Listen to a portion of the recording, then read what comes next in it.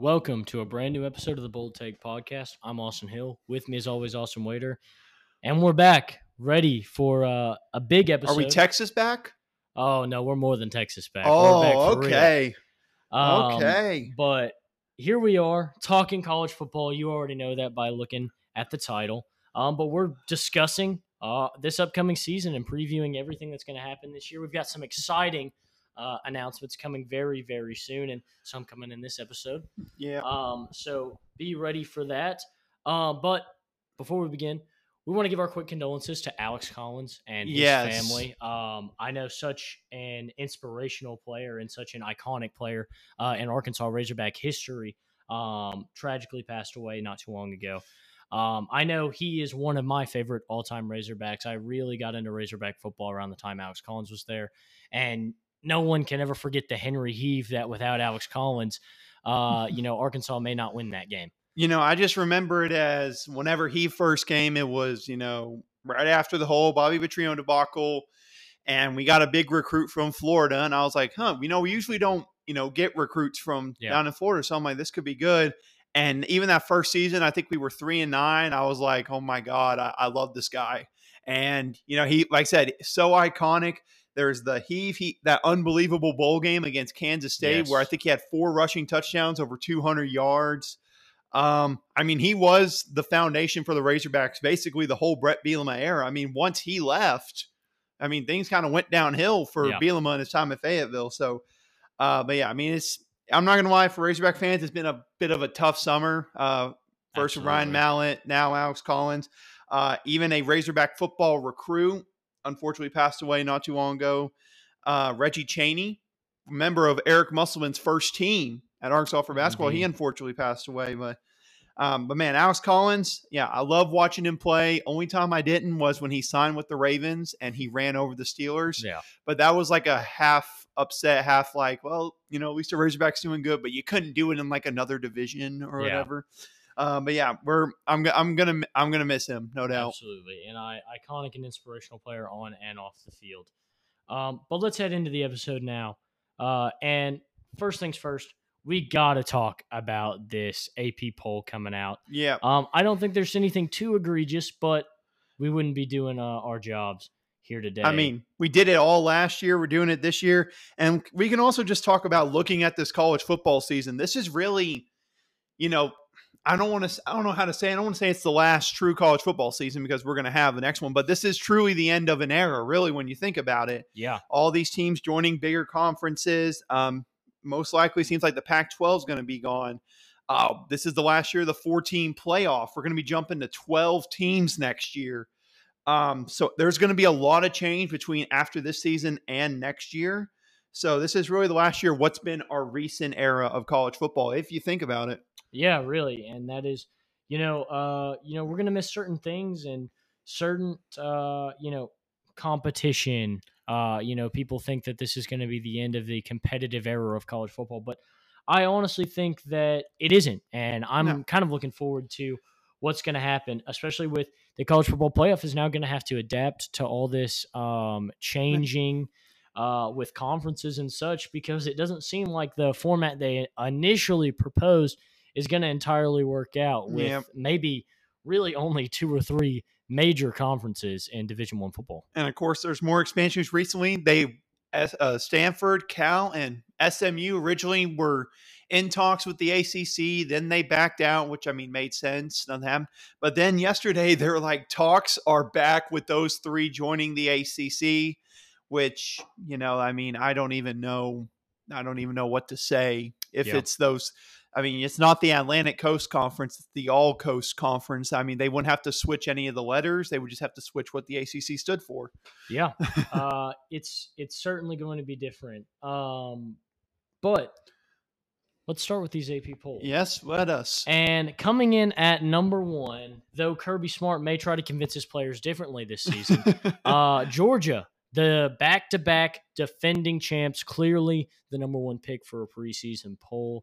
But they are still doubting them, per Kirby Smart, but I don't think so. That was the whole campaign last year for Georgia, and I wonder if we'll see more of that this season, especially starting out number 1 in the preseason poll. I mean, there's no way they can play that card, right? There's no way. You thought they couldn't play it last year. I really didn't think they could, and especially when you look at their schedule for this year, I mean, no disrespect to all the teams they're playing except for Tennessee. This is a pretty easy, one of the easiest schedules for a defending, let alone two-time defending national champion. I mean, Tennessee's really even come close to their toughest game of the year, maybe Ole Miss, but I mean, besides that, it's really not that difficult at all. So there's no reason that we shouldn't be seeing Georgia win it now, at least in that top 3 for pretty much the whole year, maybe until they go to Knoxville. Yeah, I completely agree with you. I think this is going to be a team we're going to see up there all season long until that Tennessee game, and maybe even after that Tennessee game, depending on how that one turns. Then coming in at number 2, Michigan. And a lot to be excited about at Michigan. Back-to-back college football playoff appearances, but now it's getting over that hump. We don't want to be there anymore. It's time to start winning some games, but they've got an exciting backfield. Blake Corum coming back, correct? Yes. And Donovan Edwards, who has shown out it's an elite Blake backfield Corum's absence, along with J.J. McCarthy coming back for another season, probably his last with Michigan. But this is a team that you got to get excited about. This is a team that's been really a powerhouse with a lot of these core guys. And so one last run, and it really feels like now we're never for Michigan, because how much longer can you keep Ohio State down in the Big Ten? Yeah, that's my thinking entering this year. I was like, listen, last 2 years, Michigan made it. Yes, they were a good team. This has to be the year. This has got to be the year. You have Ohio State at home. Granted, your toughest game is going to be going to Penn State, which won't be an easy task. No. But you have, like I said, the best backfield in the country. An elite, almost dare I say, elite quarterback coming back, which Michigan, in their recent year success, haven't had true elite QB play. Absolutely. And a pretty solid foundation on defense, an overall decent and good offense, and a pretty dang good coaching staff. I mean, this has to be the year for Michigan. If they don't, where they at least get to the championship. I mean, let alone they've gotten to the semifinals the last 2 years. If this year they can't get to that national championship game, I don't know if they ever will under Harbaugh, because this has been an incredible run they've been building up the last 2 years, and now it seems like it has to come full circle this year. Yeah, and speaking of Harbaugh, obviously the big thing coming into the early part of the season for Michigan is that Harbaugh self-imposed suspension from Michigan for the first 3 games of the season. And those games are Eastern Carolina, UNLV, and Bowling Green. So nothing too crazy, nothing too ridiculous, and this keeps the NCAA off your back for what could have been a much bigger suspension for Jim Harbaugh. But personally, I'm not in favor of this suspension. I'm not a big Michigan guy. I'm not the biggest Jim Harbaugh guy, but this kind of feels out of nowhere, especially with the Tennessee McDonald's money in McDonald's bag situation. This feels a little bit more egregious and a little too harsh for what seemed to me like a kind-hearted gesture. Yeah, I mean, it's, at times the NCAA can feel like such a great organization and feel like everything's absolutely going that way. And then over at least 60, 70% of the time you look at them, they're like, really? You're going to penalize them for that? Is that all? Really? But yeah, I don't know. I will say you're absolutely right. The 3 games, it was going to happen by the NCAA, but you look at their 3 games, nothing too severe. The only one I'd say I'm slightly worried about for them is maybe UNLV, because they've slowly gotten more talented in recent years. And Barry Odom, keep in mind, the former Razorback defense coordinator, it's his first year as the coach there. So that's the one I'd say maybe there's a slight chance it's a close game without Harbaugh. But they should come out of this 3-0 with him and then look to try to take control of the Big Ten this year. Absolutely. And at number 3, coming in our second Big Ten team here in the top 25 and in the top 3, Ohio State. And like we said, not much longer can this team be kept down. Ryan Day is looking to get back to that college football playoff. And Ohio State's looking to bring home another one. But they've got their work cut out for them. Yeah, they really do. New quarterback. It'll probably be Kyle McCord, the sophomore, I imagine. But when in doubt, I don't feel as worried for him, because, they have the best wide receiver in college football, at least on their football team. And while there's still some question marks about the defense and other key parts of how they'll develop, when in doubt, Marvin Harrison Jr. is going to produce for this team. That's just the bottom line. But can they beat Michigan. Again, keep in mind, Ryan Day, since he's become head coach, has never beaten Michigan. So, I mean, it feels like pressure's on for him to get it this year. And if not then, I wonder if Michigan takes a ride like Ohio State did against them in years before. Absolutely. It's starting to feel different out there in this rivalry. It's so Ohio State dominant. But like you said, getting used to that new quarterback, getting the flow of the offense is going to be important. But it's always great to have a safety net like Marvin Harrison Jr. Just not bad. I mean, pretty good. Probably the top Heisman favorite for non-quarterback position. So, yeah, I think they'll be fine if they can get him the ball. Absolutely. Coming in at number 4, another team going to be dealing with some change at the quarterback position. That's Alabama, second SEC team here on this top 25. So far, just SEC and Big Ten in the top 4. But boy, oh boy, this is going to be an interesting year for Alabama. Really, we've seen the mighty kind of fallen these last couple years. Alabama has looked, dare I say, weaker than they have in the past. And certainly Georgia has taken control in this SEC. But can Saban and some of these new faces around the team get this team back on top and back in the college football playoff? I mean, there's a part of me, let me clarify. In my head, I'm telling myself, this team, there's a lot of question marks with it. Mainly, you think about Alabama in recent years, it's been a dominant offense, and that defense has just steadily declined over years. Now, entering this year, you don't know who your quarterback is even yet. We're previewing the season. Yeah. They still haven't announced it. And you have an offense that has a lot of unexperienced players, still a couple pieces coming back, and a defense full of a new player. So in your head, you're like, this could be like a 10-2, maybe, dare I say, only a 9-win season for Alabama. Yeah. But also in my head, I'm like, dude, you got to remember who their head coach is. It's Nick Saban. So because in my head, whenever I first saw these rankings, I was like, Alabama at 4. That's a little bit higher than I thought they'd be. But at the same time, Nick Saban's a terrific coach. He has a whole new coaching staff coming in. So it's going to be interesting to see how will they do early in the year. By the end of the season, I think they're going to be one of the best teams in college football. And next year, they'll probably be a preseason number 1. Absolutely. But the way they start the year, and you look at week 2 at Texas, I mean, that's going to be, you're going to find out about this Alabama team real quickly. For sure. And part of that new coaching staff, new offensive coordinator Tommy Rees coming over from Notre Dame and bringing with him the backup quarterback from Notre Dame, Tyler Buchner.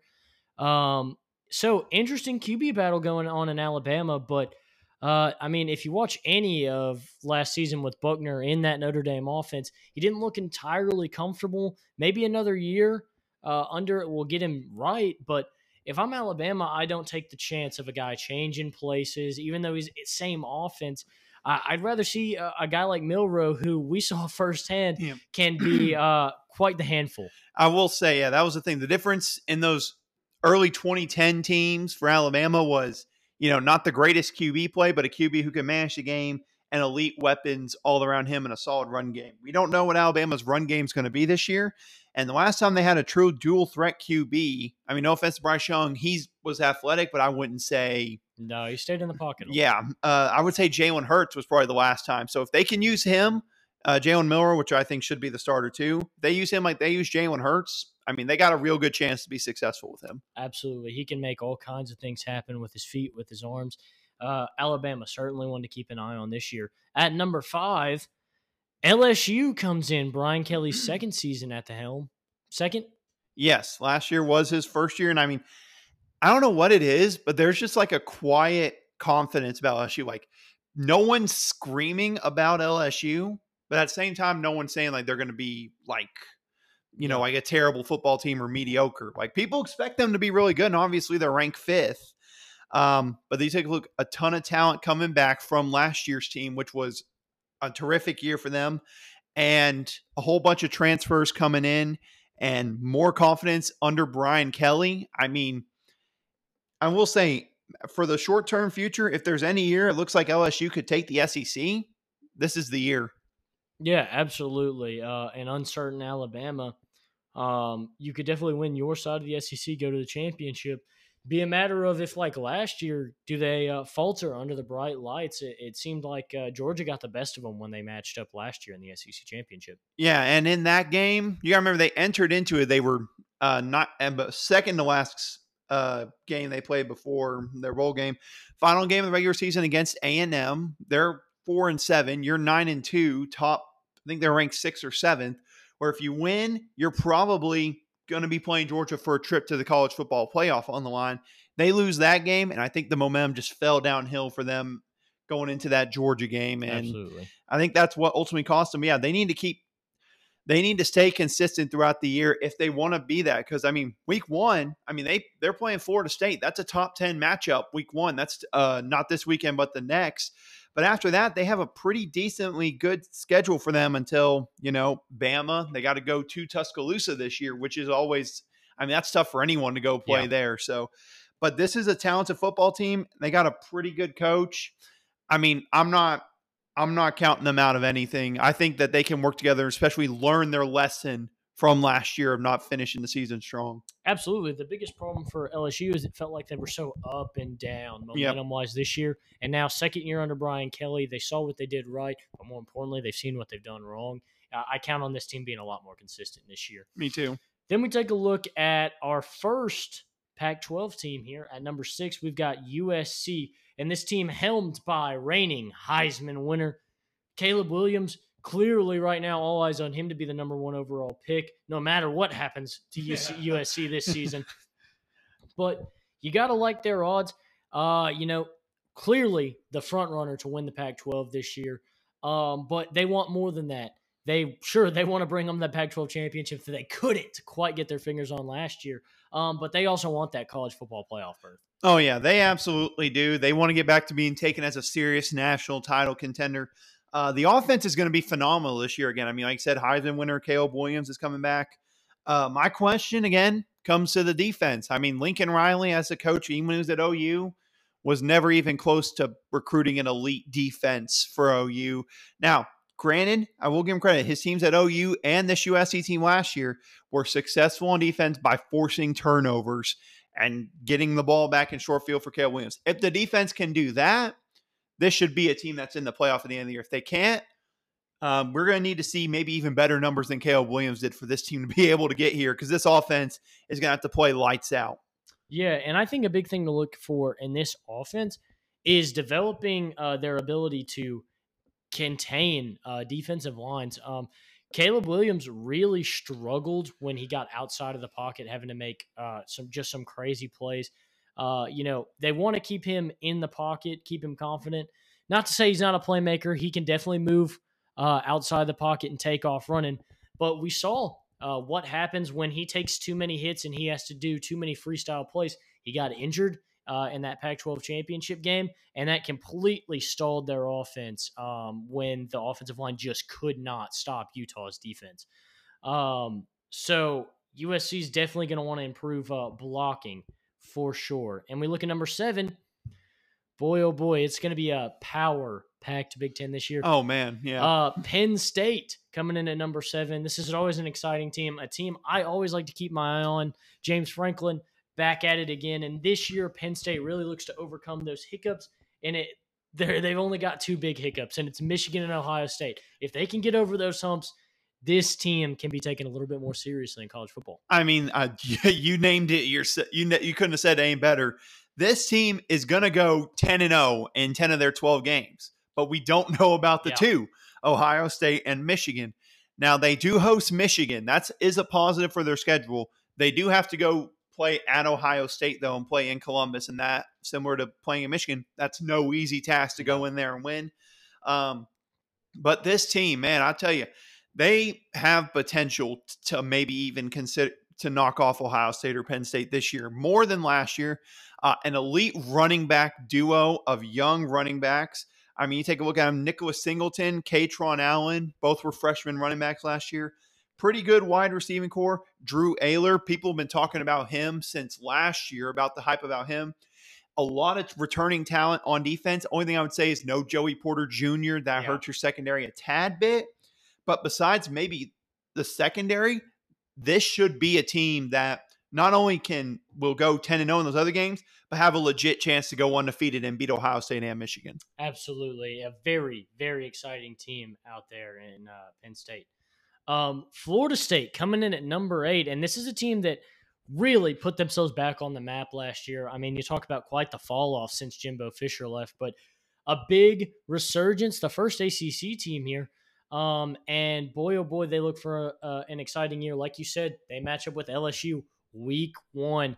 Very, very interesting matchup there. Yeah, it really is. And I think, honestly, this Florida State, this team this year is probably their most talented roster since they won that national title in 2013. I mean, absolutely, there's tons of talent coming back.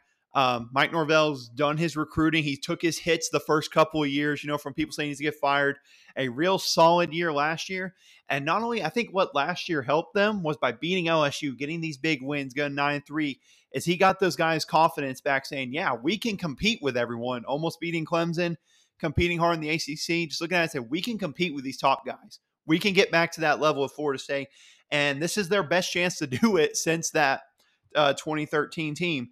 And like we hinted at, LSU, Florida State, man, I can't wait to watch that because these are two teams that the winner of the game is going to be in the driver's seat early as one of those teams that could be a college football playoff team that wasn't in it last year because they'll have a top 10 win.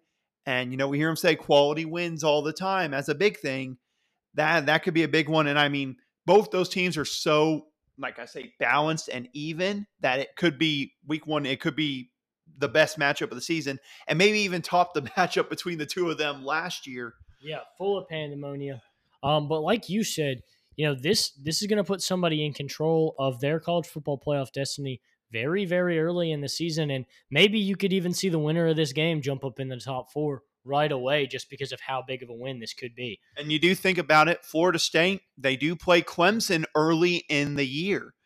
So let's say Florida State beats LSU, but they lose to Clemson. With that game being early in the season, they could finish the year strong, win the ACC title maybe against Clemson in a rematch, and they can still make a playoff. Or vice versa. You lose to LSU week 1, but you win out and then win the ACC championship. So the big thing is they have to at least go 1-1 between those two. If they can go 1-1 between those two, they still have a path to get into the playoff. Yeah, and, you look ahead at this schedule, and it looks relatively easy right out of the gate. You're talking about that matchup with LSU, but then Southern Miss and Boston College, just before you go into Clemson, really, realistically, you should only have one loss coming into that Clemson matchup at most. And then you face Clemson. Then you've got Virginia Tech, Syracuse, Duke, Wake Forest, Pitt, Miami, North Alabama, and Florida. Obviously, Syracuse showed how dangerous they can be at points last year. Duke was kind of scary at points last year, too. Don't forget about them. They were a 9-win team last year. Wake Forest, it'll be interesting to see how they adapt after the departure of Sam Hartman. Pitt has had a good couple seasons. But the big game here that could really spoil your season, if you're Florida State, for me, is that Florida game. Mm-hmm. Florida's not ranked right now coming into this season, but they always find a way to put together a competitive team. Even last year, they had some big games, and so you can never count them out. But Florida State, they could realistically put themselves, like you said, in the college football playoff, even with a loss in week 1. Them, Florida, and Miami. Because Miami, let me clarify, talent-wise, Miami can compete with Florida State. Absolutely. It's just a matter of them gaining that confidence that they can go out and win those big games. So that's a game I think they can win, but I wouldn't 100% give it to Florida State. Coming in at number 9, we've been talking about them. Clemson. Oof. Interesting season ahead for Dabo. Obviously, lots of struggles for Clemson last year with DJ Uiagalelei. But now, Cade Klubnik, he gets to the team, gets a full season as the starter. And honestly, showed his struggles last year. Struggles are something to be expected from those young quarterbacks taking over, especially just kind of being thrust into that starting role at the start of the season. So hopefully Clemson has spent the offseason and can get him ready to be the leader of this team and kind of be something in a similar vein to a Deshaun Watson or a Trevor Lawrence, somebody who led those Clemson teams and got them to the national championship as a leader and as a very talented player. And something else to remember, Garrett Riley, the man who won the Broyles Award for the top assistant, got paid a lot of money to leave TCU to go be the offensive coordinator for Clemson, which that offense has struggled in recent years. So we'll see what he can do. They're going to have a great round game. Will Shipley's back. They should be able to run the football perfectly fine. Their defense should still be pretty talented. It comes down to how well can Garrett Riley, what can he get out of Cade Klubnik this year to determine if this team has a chance to get back to that level that they were under Deshaun Watson and Trevor Lawrence, and maybe get back into that playoff conversation. But they're going to have legit competition in the ACC this year, though. Absolutely. It is not an easy path. We've already talked about Florida State, and we've got some others ahead that we'll talk about soon. Coming in at number 10, we've got maybe one of the best stories in college football last year. Oh, yeah. Was the Washington Huskies, and they're getting their due here. Michael Penix Jr. is back, if I'm correct. Yes, he is. At the helm for Washington, and they're going to look to build on the success of last year. Very, very narrowly a berth in the Pac-12 championship. I mean, they should have. Let's clarify. We did a whole episode breaking it down just so everybody knows they should have been there. But they're not. But this year, they get a chance. They're the second highest ranked team in the Pac-12, and they get to build on that success of last year. And with some big wins, one being over Oregon last year, they look to kind of have some of that same magic with Oregon again on the schedule, USC, Utah, Oregon State. So they've got a lot of tough matchups in the Pac-12, as well as that Michigan State matchup in Week 3. So definitely the kind of schedule that is going to put you on the map. Oh, definitely. And I mean, we kind of hinted at it last year talking about this team coming back. I mean, let's just get out of the way. This offense is going to be incredible. It is. This offense is going to score over 30 points a game at least, I think, in every single game. But that's not the question. The question is, can their defense, when required to, get those stops to win? Because that's what cost them some of those games last year. The UCLA game, they went to UCLA. Offense did great. Defense just could not stop UCLA's run game or Dorian Thompson-Robinson. So that's going to be a question mark. I think their defensive line will be good, but it comes down to can their secondary make those plays, especially when you're going against Bo Nix, who's coming off a pretty good year for Oregon. Yeah. Caleb Williams, I mean, need I say more there? You got Utah, Cameron Rising coming back, and he's been one of the elite quarterbacks in the Pac-12 in recent years. And I won't say elite, but for Oregon State, DJ Uiagalelei coming over, he was a 5-star recruit, so he has the measurables to do it. So they're going to play some pretty good QBs and probably the best Pac-12 we've had in maybe 5 to 10 years. So, yeah, it's going to be a tough road for every team in the Pac-12. Yeah, and what a farewell it's going to be for the Pac-12 because we've got some really exciting talent. I mean, I can't wait to watch some Pac-12 After Dark this year because it's going to be some really good games. Coming in at number 11, you know them, the Texas Longhorns. And this team, last year in the Big 12, looking to make a name for themselves before they head over to the SEC. And boy, oh boy, the real question coming in for Texas is, who's playing quarterback? Yeah, I'm pretty confident it's going to end up being Quinn Ewers. I think what should happen. I would think so. I know there's the hype around Arch Manning, which don't get me wrong, Arch Manning's going to play at some point. Maybe not this year, but something tells me this is probably going to be Quinn Ewers' last year as a starter at Texas before Arch Manning takes over. But let me say this, talent-wise, this Texas team has potential to make the playoff, just talent-wise, based on talent. Now, you look at their schedule. They have a game early in the season to make a statement. Like we talked about, Alabama, they got to go there. If they can win there, that's a good one. Do have to face Oklahoma. They do have to play Kansas State, but they do get them at home. Then they play at TCU. And really, you think about it, keep in mind, we do have some new teams in the Big 12 this year. None of them, I think, are going to be the elite of the elite, but they're going to provide new challenges for Texas. And we've seen in recent years, we wonder if Texas is back and they just have those couple of games they lose that they shouldn't. Can they get away from that this year? If they can, I mean, this team's talented enough to maybe compete for an Addy. And I'm being dead serious there, and I hate saying that. Yeah, I'm with you. I think two games that Texas can't find themselves overlooking are a matchup against Kansas, who is one of the more exciting teams last year, even though they come in unranked, and a matchup against BYU, who has really proven to be a solid team these last couple of years. As an independent and now moving into their first year in the Big 12, they're certainly going to look to make some noise against some of those powerhouses. Coming in at number 12, a team that very well may have been in the college football playoff had it not been for a season-ending injury to their starting quarterback. Agreed. And that's the Tennessee Volunteers. And they're going to be led by a man with a nuclear missile strapped to his shoulder, Joe Milton. I am so excited to see this guy take the football field and to see what Tennessee can do to build on their success last year. I mean, let me say it. Joe Milton has that Heisman hype around him. Absolutely. Which, if you've seen the man throw a football, you would be saying the exact same thing. Similar to last year, this offense is going to be unbelievable. The offense is going to be so much fun to watch. But the question, how well is that defense? Does that defense any more improve from last year? Because keep in mind, that's a defense that gave up 49 to Bama. I think it was 63 to South Carolina last year. So how well that defense has improved can tell if they have a legitimate chance. And of course, there's, the two major games on the schedule.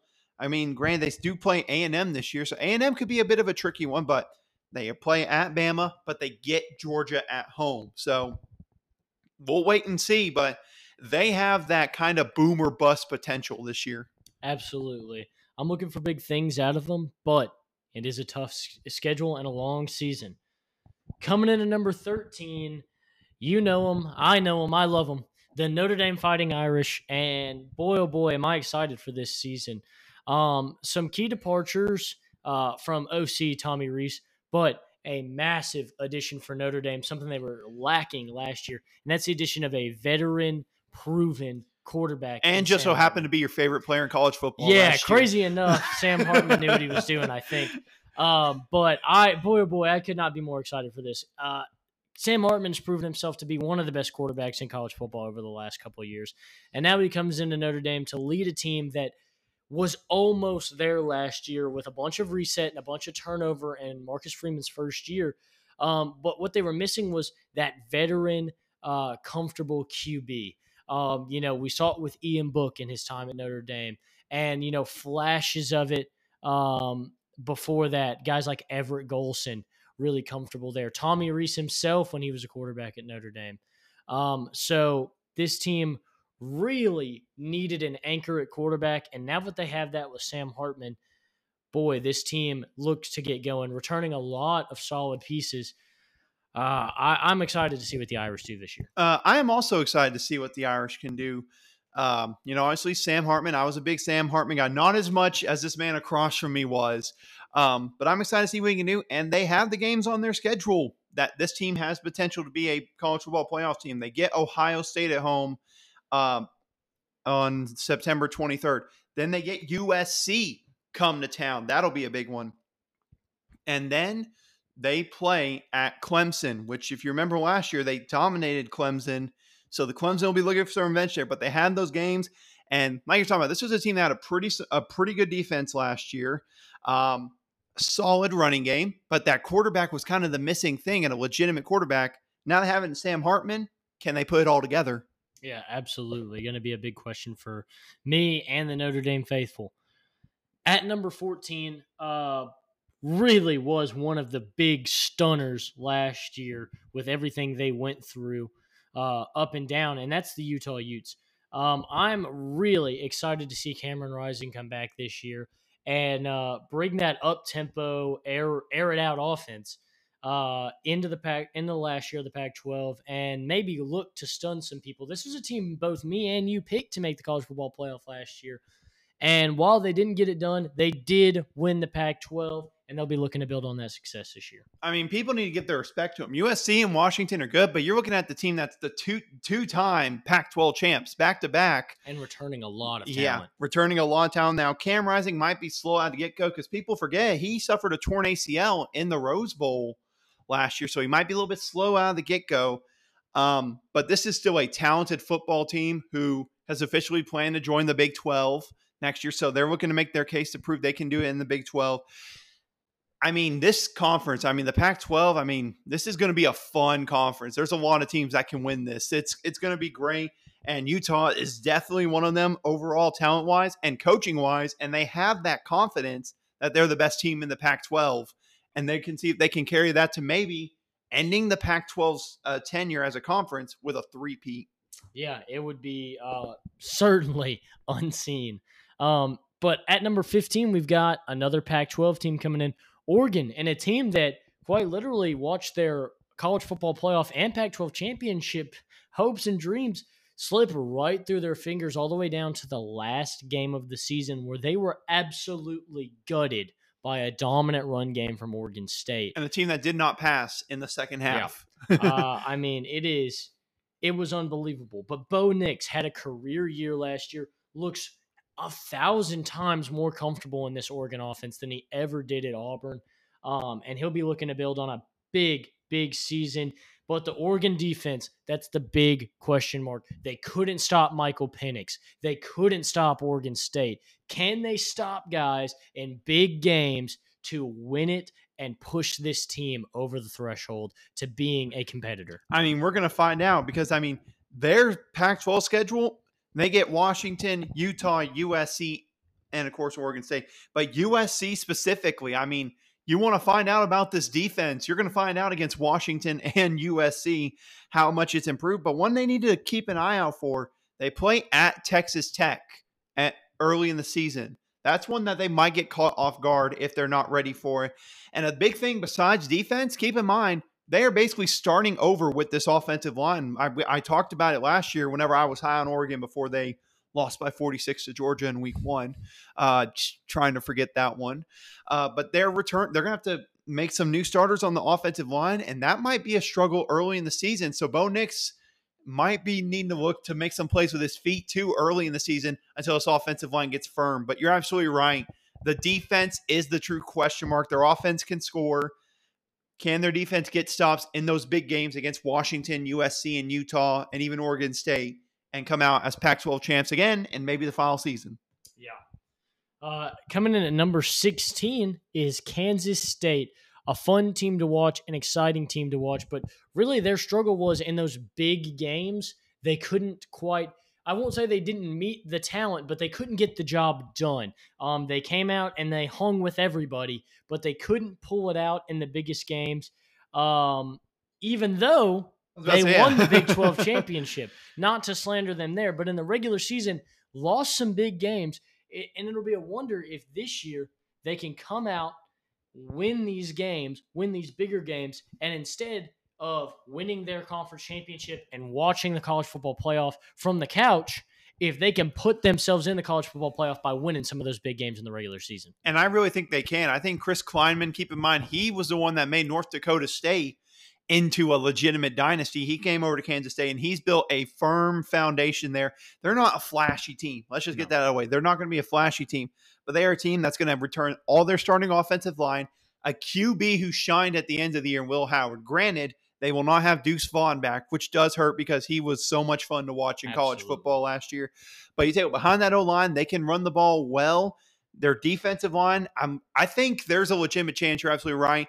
If they can win those big games, they have a legit chance to repeat as Big 12 champs. And I mean, you look at their schedule for the Big 12, really not that difficult for elite of the elite. You got TCU, and then you play at Texas. That's really their biggest game of the season, is going down to Austin and trying to win. And that really could be maybe a Big 12 championship game preview between those two teams. So you're absolutely right. They win those big games, they should have no trouble being able to repeat as Big 12 champs. I'm completely with you. Coming in at number 17, the team who Kansas State just barely edged out, a team that we cheered on quite a bit last season, and that was Texas Christian University. Boy, oh boy, this team was exciting. Unfortunately, they'll be missing a key piece in Max Duggan, but they'll get their starter Chandler Morris back, the guy who started their season last year before getting injured and losing his job to former starter Max Duggan. So a guy that is definitely comfortable and confident in this offense, and they're comfortable and confident with him. It's going to be a matter of, can they repeat that magic and make another college football playoff run where they made it to the national championship? Yeah, we don't know for sure if they still have shown up for that natty yet. Yeah. But yeah, absolutely right. They made it last year. My question is, they're going to lose a lot of talent from last year, obviously, that went to the NFL draft. My question is, can Sonny Dykes build off that confidence? Because that was his first year at TCU, people forget. Can he build on that confidence? And maybe while they may not go to the national championship, can he keep them competitive and fighting for the Big 12 title? Because talent-wise, they still have a lot of good pieces that should have them a competitive football team this year. So we'll wait and see if they can ride that confidence they got last year. Coming in at number 18, a team we've already talked about, Oregon State, who really dominated Oregon to close out their regular season with no passing attempts in the second half, just running. But now they get a guy who kind of needs a spark, needs to find himself, and that's DJ Uiagalelei. But at his best, he can be one of the most exciting and thrilling players in college football.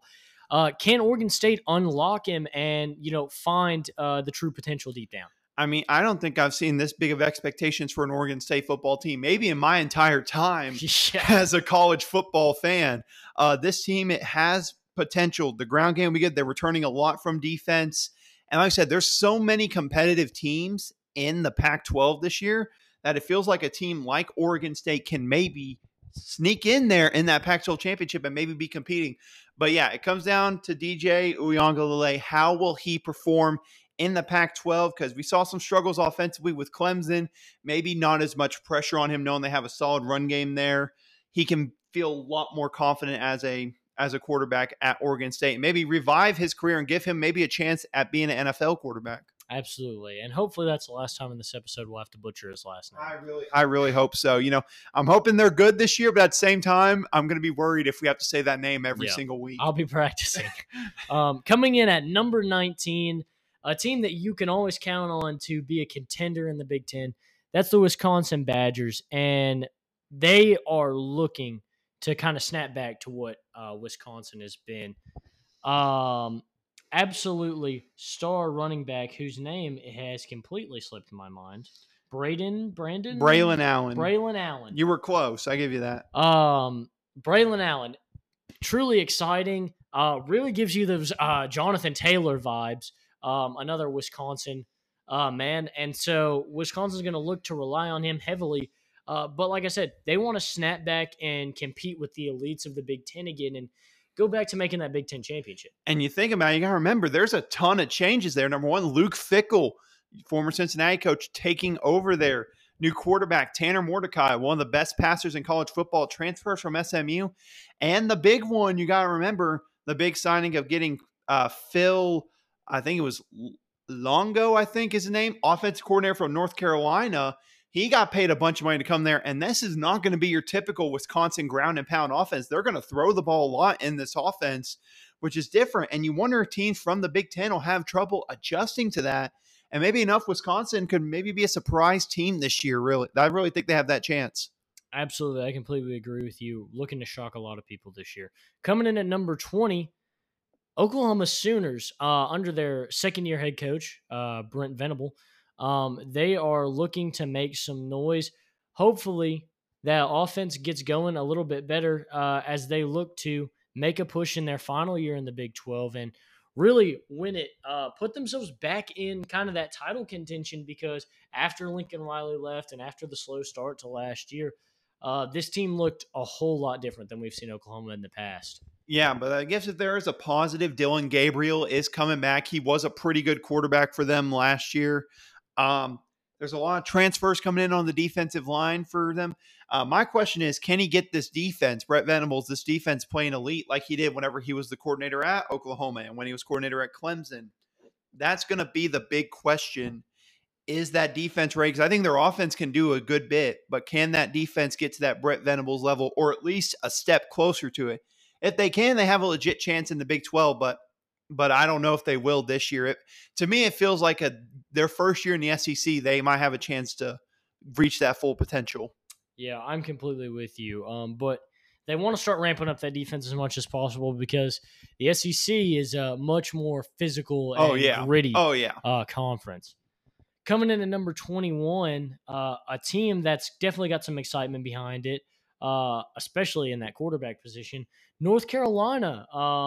And Drake May looking to have another magical season and looking not to pull the Sam Howell and kind of disappear after that first big season. But I'm looking forward to seeing North Carolina this year. I think they're one of the more exciting teams in college football and a team that a lot of people aren't really paying attention to. Yeah, I will say that. I think people say that as a part because what I said with Wisconsin, their offensive coordinator left. Josh Downs, their elite wide receiver, he went to the draft. A wide receiver, I forget what his name was, but it was an elite wide receiver transfer. Don't think he's going to be able to play this year due to some transfer news with the NCAA and them, not being the greatest people in the world. So it really is going to be the Drake May show this year. And not only that, defensively, I think is another thing they need to figure out. Mac Brown's the coach. When he was at Texas, he built some pretty solid defenses at Texas. Can he get a firm defense to go behind that star quarterback he's going to have that probably is going to end up being a top 10 pick in the NFL draft next year? If they can get on Drake May's back, this team can compete in the ACC with those other two, Florida State and Clemson. Absolutely. Coming in at number 22, Ole Miss, led by Lane Kiffin. This is a team that's really kind of been, I'm going to say so-so since Lane Kiffin took over. They've definitely had some exciting and big moments, but again, they're 50-50 kind of in the big moments, and they definitely have had their struggles.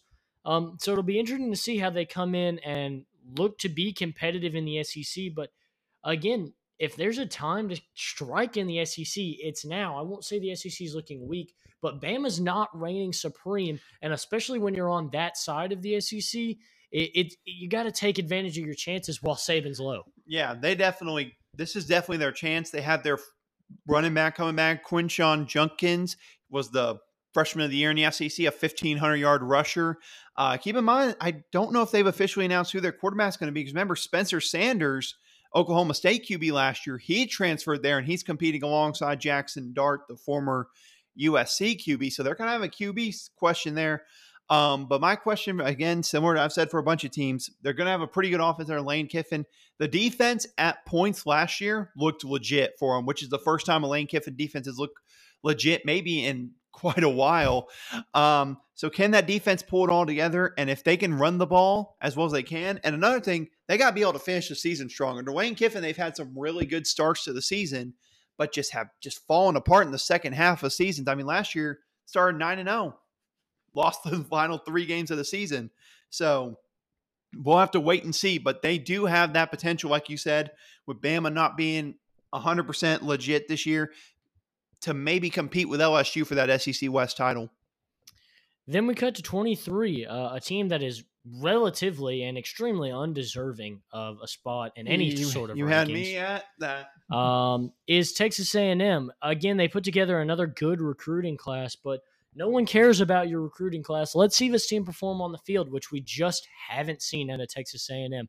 This is a team that I think, again, anything can happen in that SEC East right now, or SEC West right now. Yeah.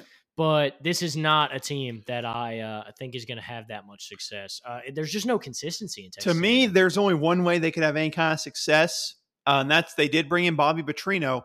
But I've heard there's a lot of conflict between him and Jimbo about who's going to be calling plays and whether Bobby's just going to be helping him and not actually doing it. If Jimbo can get rid of his freaking being I'm a national champion coach and whatever, he can get rid of that and let Bobby Petrino take over his offense, they could be a good football team this year. I'm talking maybe 8-4, like the Jimbo special at A&M. But I will say they have a lot of young talent that's coming back. So if that young talent can play together, they have a chance. But I'm with you. I don't consider it a legit chance for them. But like I said, SEC West, you really never know with that one, especially like we said with Bama. So it's going to be interesting with A&M this year. Coming in at number 24, we've got Tulane, a team that I think should be ranked way, way higher. Absolutely phenomenal season for them. And they capped it off with a little bit of a victory over USC. Just a tad bit. Just a tiny bit of victory. And this is a team that I'm really excited to see how they handle coming into this year after the success of last year, especially with losing some of their key offensive players. Yeah, Tyjae Spears, their running backs, gone to the NFL, looking really good for the Titans in the preseason. But they do have Michael Pratt back. They do have a lot of talent back. And I will say there is a chance this team could make noise. Primarily, week 2 of the season, Ole Miss comes to town. That could be your big win of the season. You win that one, and then you can win out. I mean, you have a legit chance to maybe enter some conversations of playing in the elite bowl games. And take a look. This is a kind of a brand new American conference. Some of those teams like Cincinnati and UCF are gone. New teams entering, such as UTSA. I'm running out of other ones I was trying to think of. Florida Atlantic, I think, joined, didn't they? Yes, they're okay. Yeah, there's UAB new. I believe so. New. Yes, UAB is new as well. So there's a lot of new faces, and they could really kind of set the tone in this first year and say, hey, this is our conference now. If they can come out and have a great season like you think they can, and I think they can. Absolutely.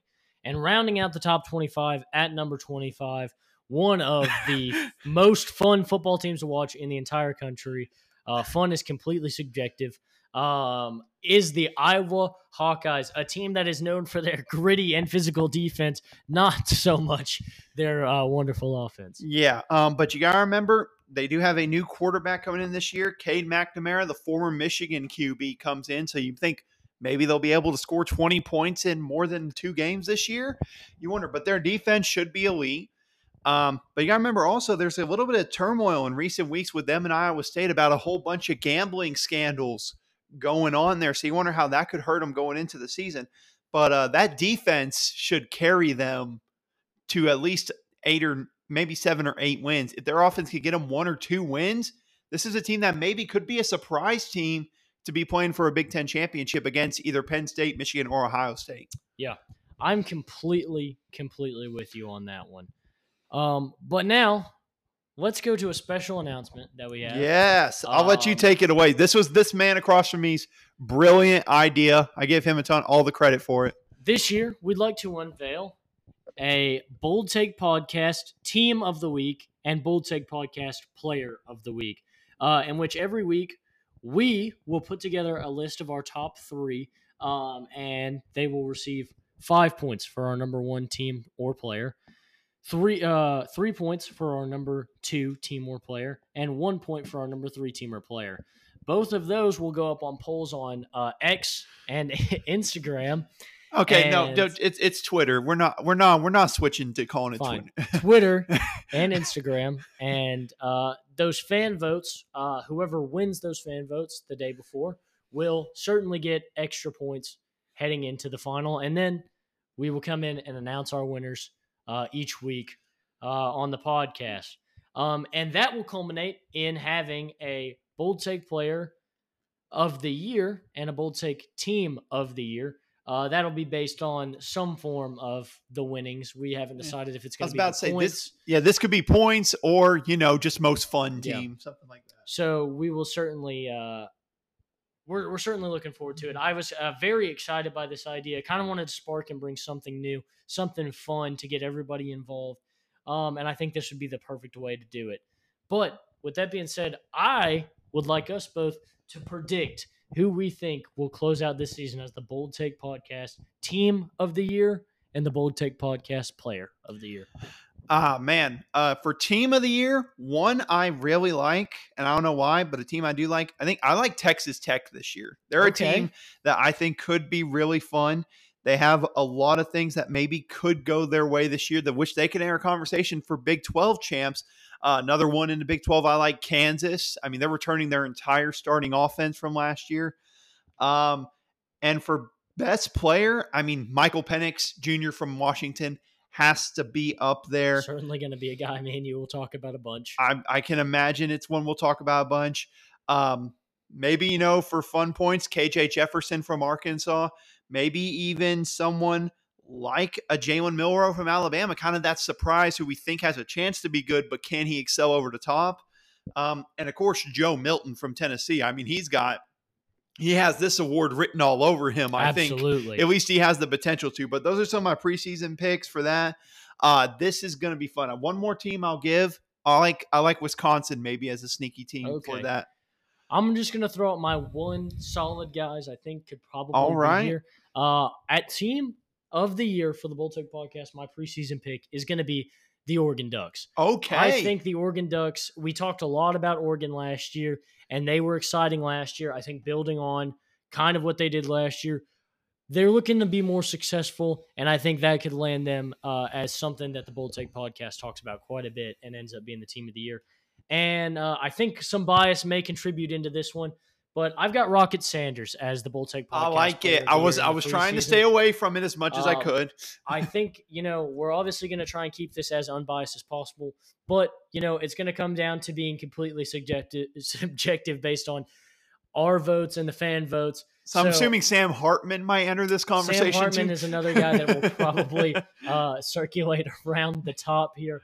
But those are some of our picks to get everybody excited. And hopefully at the end of the year, we're going to compile a Bold Take podcast team of the year where we take all of the players for college football position by position and hopefully build out our own team, kind of like an All-American team. Yeah. To bring to you guys. And we'll wear full suits and everything. Yeah. We'll have an award show and everything. Get it all put together for our little event. One of us will be the stand-up that starts the show with a couple of college football jokes. Probably one of us, or maybe we hire someone. I could probably find a guy. I don't know. Get somebody to come up here and do it. But with that, let's get into some of the real predictions for this season. Right. Some of the big ones. And let's start with the Heisman Award. Who do you think is going to bring home the hardware, the most prestigious award in all of college football? Oh man, I mean, come on, you gotta be kidding me with this one. I really like Michael Penix this year. I could say KJ or Rocket Sanders, but I'm trying to stay away from bias. But I mean, if it was biased, those two would be my favorites. But I really do think Michael Penix Jr. I think Joe Milton, if besides Michael Penix, I think those are my two non-Razorback ones that I really like the most. And I think Washington's offense, even if they go 9-3 or 10-2, it will be so much fun to watch that it's just there's no way they can't give it to the most fun player in college football this year. That will probably be Michael Penix Jr. Yeah.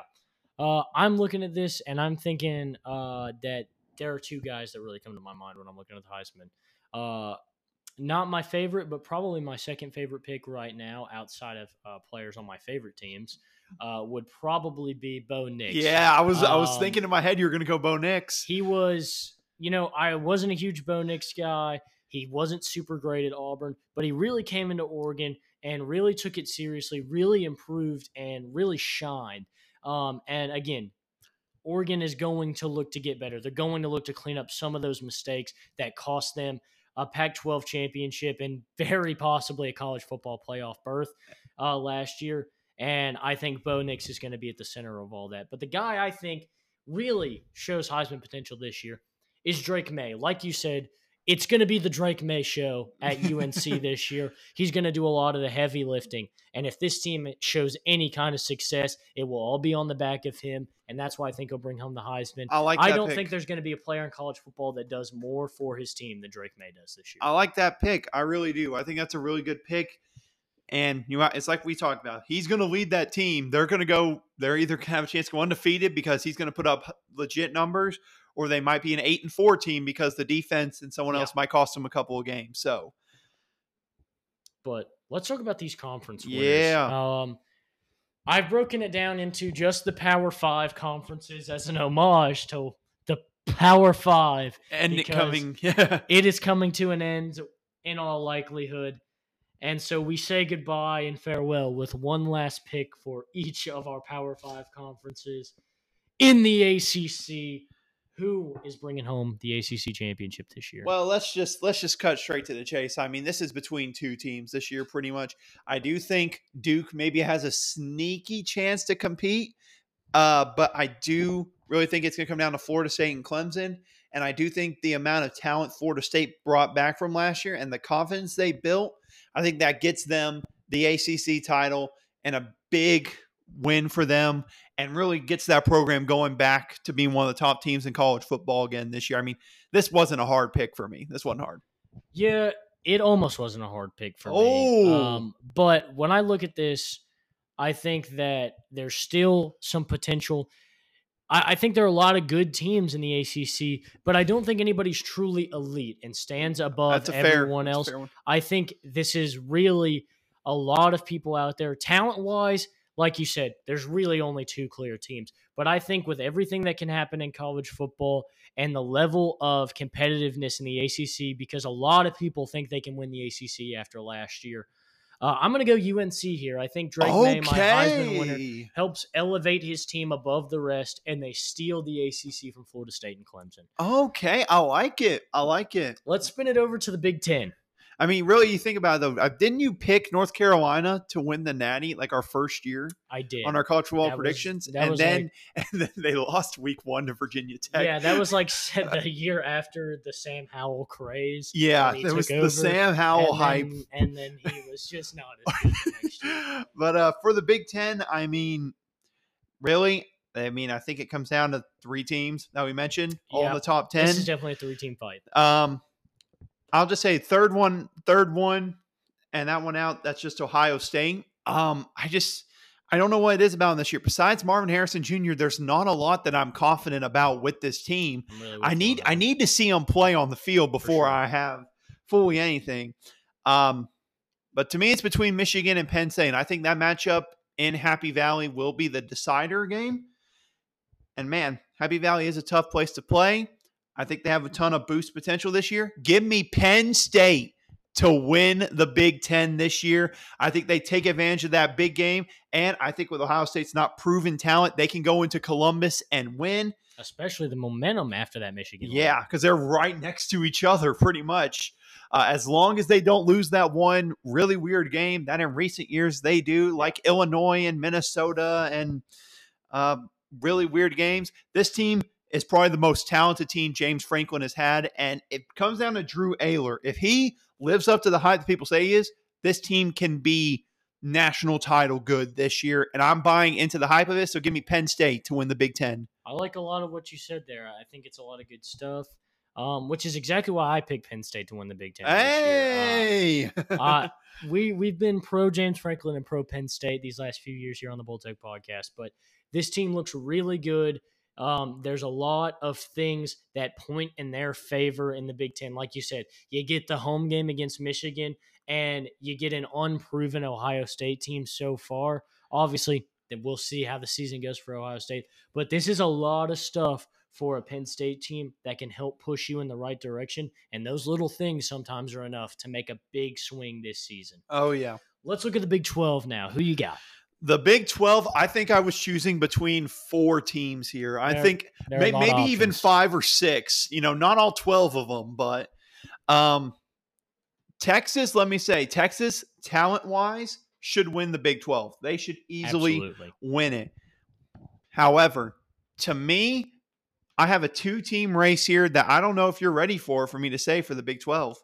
So one of them, I like Kansas State to at least make the Big 12 title game. I think with Will Howard back, a ton of talent back on the offensive line and defense, and they're such a well-coached team and they're just such a solid team. I think they can at least get back to the Big 12 championship game. And my big surprise, Texas Tech makes the Big 12 championship. And I have a full reasoning here for why. So number one, they had 3 different QBs start 4+ games for them last year. And they still somehow went 8-5 last year. They were the first 5 FBS teams they played last year were all ranked at the time of the game. They returned all 11 offensive starters. 4 of their 5 losses last year were on the road at NC State when NC State was really high ranked and they had Devin Leary when we all bought into the hype early in the year. At Kansas State, who was the Big 12 champ. At Oklahoma State early in the season, whenever Oklahoma State was a legitimate opponent, and at TCU, who, I mean, went to the national championship. And they beat Texas and Oklahoma, which did have Dylan Gabriel in the game, and they did beat Ole Miss. And they finally have Tyler Shaw back, who's their QB that was supposed to be the starter all last year. He is 8-0 in games that they are 8-0 in games that he has started and finished. And I think this is Joey McGuire. Remember, the Baylor assistant coach. This is his 2nd year now, and he has a whole season to look back and learn from. And not to mention, they finished the year on a 4-game winning streak. I like Texas Tech to make it, but lose to Kansas State. I think Kansas State repeats as Big 12 champs. I just think they're such a solid football team now under Chris Klieman. I think they're going to compete for that Big 12 title year in and year out now, especially once Texas and Oklahoma leave next year. I'm completely with you, which is why I took Kansas State as well. I really like the way this team looks. They really got it figured out at the end of the season, and Will Howard kind of seemed to really spark this team in a different direction. And they look like legitimate competitors. Had it not been for having 3 losses, they probably are playing in the college football playoff last year. And I really like Kansas State to repeat. They seem like the team that is in the best spot coming into the season in the Big 12. Definitely. But like I said, Texas, talent-wise, just based on talent, they should be able to win the Big 12. Absolutely. But it never comes down to just talent. No, it does not. Texas. No, it does not. Now let's look at the Pac-12. The final hoorah for the Pac-12. One last ride. Man, there's so many options here. I wanted to pick Oregon, but questions about their defense and a whole new offensive line kind of steered me away from them. Utah with Cam Rising maybe going to be slow starting the season. I kind of steered away from them. Oregon State with DJ, I just wasn't 100% confident in him. So that left me with 2 teams that ironically will play in the regular season this year, Washington and USC. And I look at this game and I already hit the over. I don't even know what the number would be for the game. You hit the over. You have to. But it comes down to me, to which team's defense do I trust more? And I'll be honest with you, I like Washington's defensive line a ton more. All starters returning from that defensive line from last year. This is a team that I think can legitimately win the Pac-12 this year in its final year. Michael Penix wins the Heisman and wins the Pac-12, and they go out with a bang. I love it. I picked Oregon here to win the Pac-12. Okay. I've been saying it the whole episode. You can clearly tell where I'm looking this season.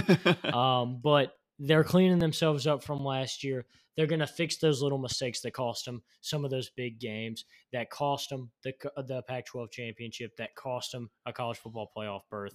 And I think they can go out, get it done, fix themselves, and have their eyes set on the college football playoff. All right. I like it. That leaves us with our last Power 5 conference. A conference that's really in an interesting place, and that's the SEC.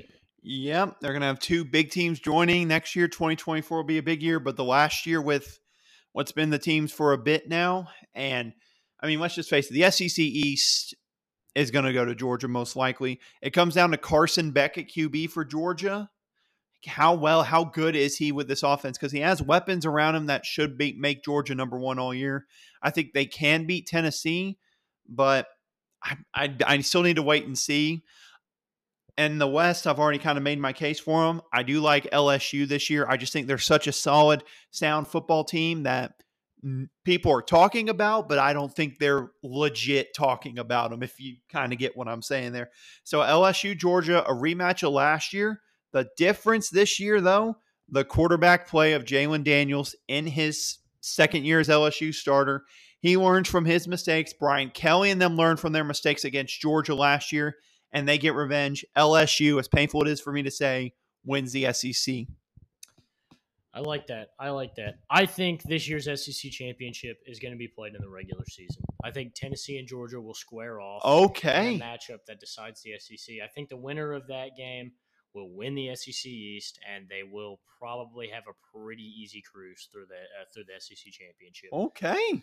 But in this matchup, I think it's going to come down to quarterback play, and I think the better quarterback is Joe Milton. I like Tennessee winning this game, winning the SEC, and being the number 1 team in the nation. I love it.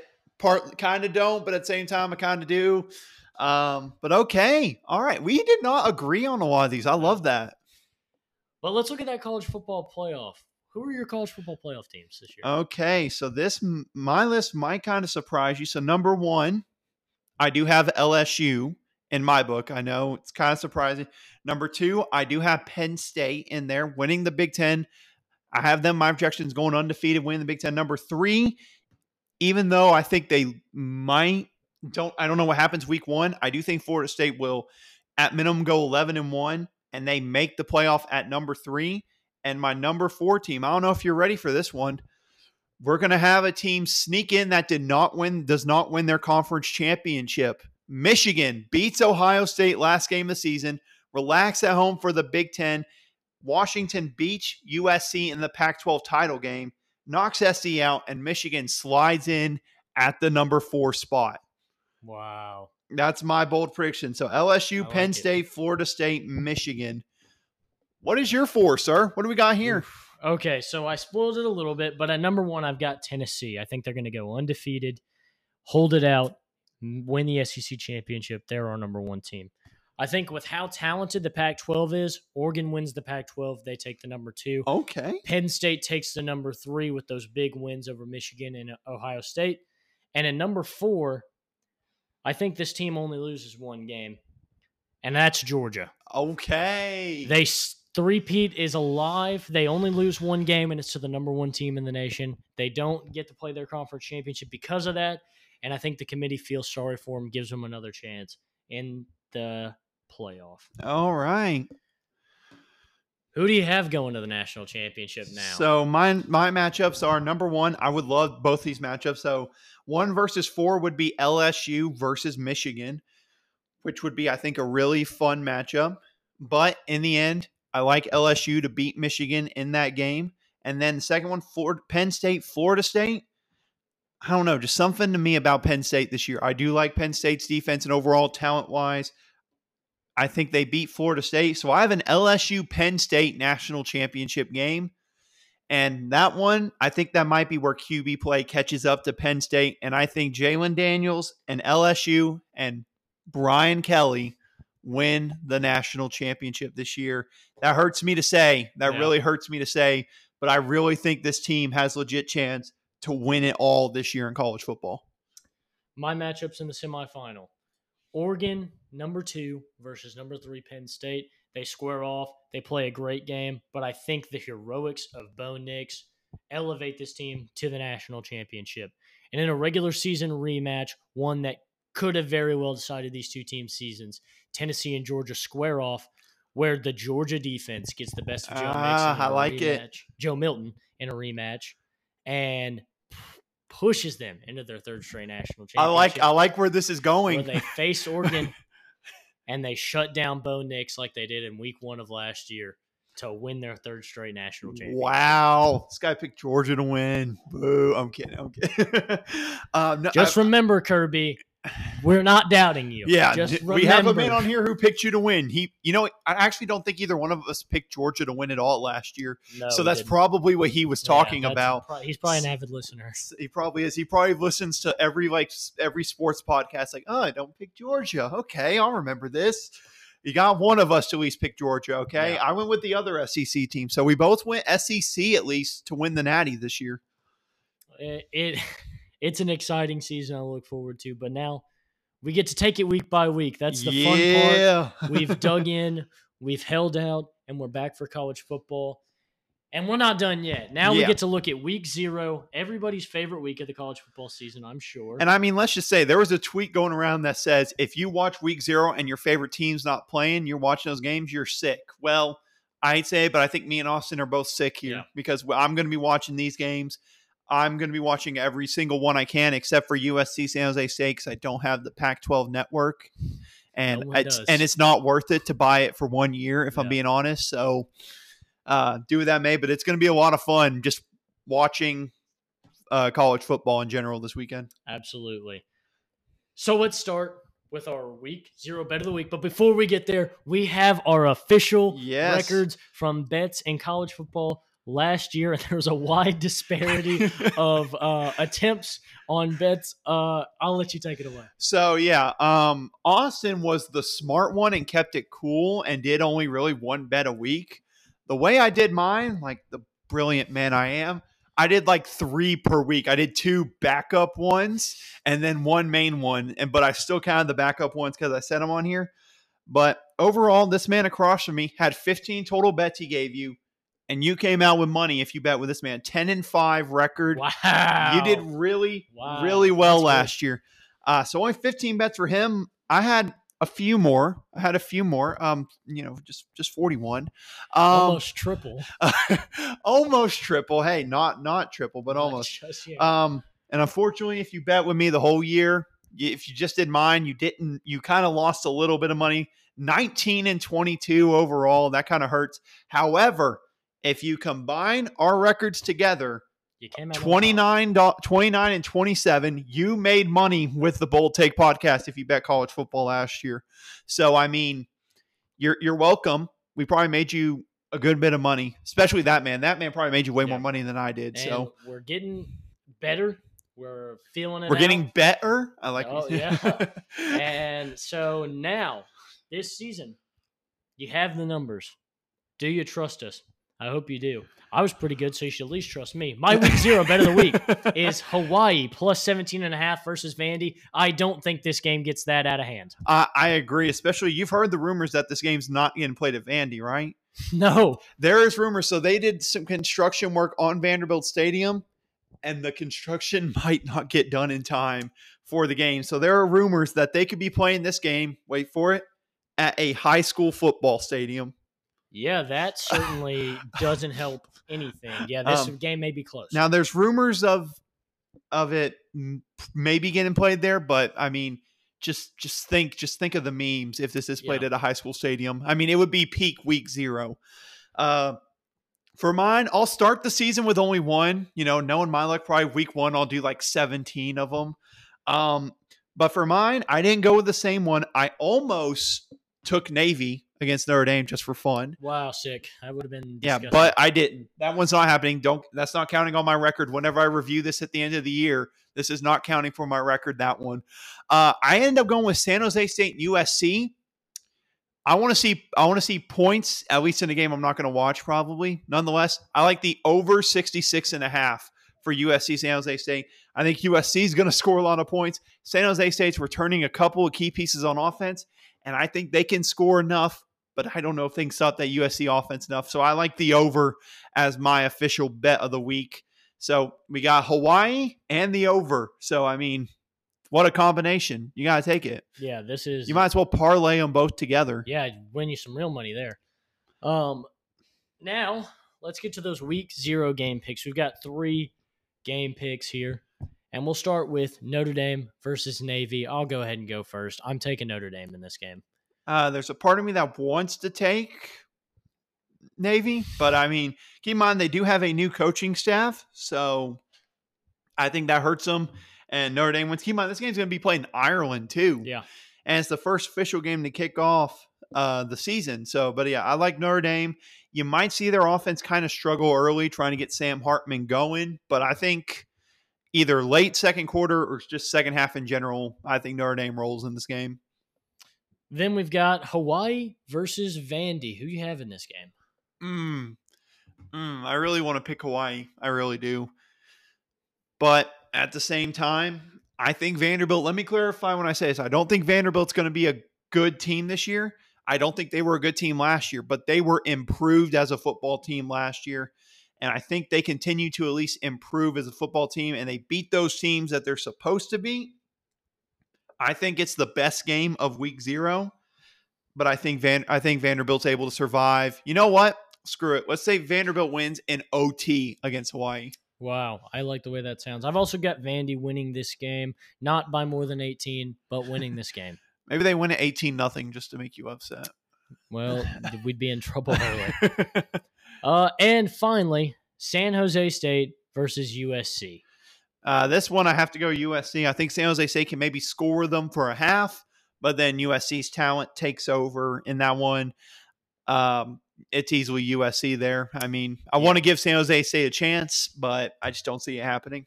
Yeah, I'm with the USC. Some safe picks to maybe just pad the stats for later this season. Hopefully we get off to a solid start. Yeah, so maybe things don't get out of control later on down the road. But remember, last year both of us did have winning records in our game picks. So, hey, trust us with your bets. Trust us with your game picks. We know what we're talking about. So if you don't want to go with our spread picks, you could always just do money line on our picks. So, I mean, that's just straight up. So either way. So really, we would have made you a ton of money if you were betting on all the game picks. True. Well. If you were going straight money line on our picks, especially mine in the NFL, I don't know how I was really good at picking the NFL, yet so awful at picking college football last year. So I don't know. But with all that being said, that's going to do it for us here at the Bold Take Podcast. A lot of exciting stuff coming. Woo! College football is back. But for Austin Waiter and myself, Austin Hill, we want to thank you for listening.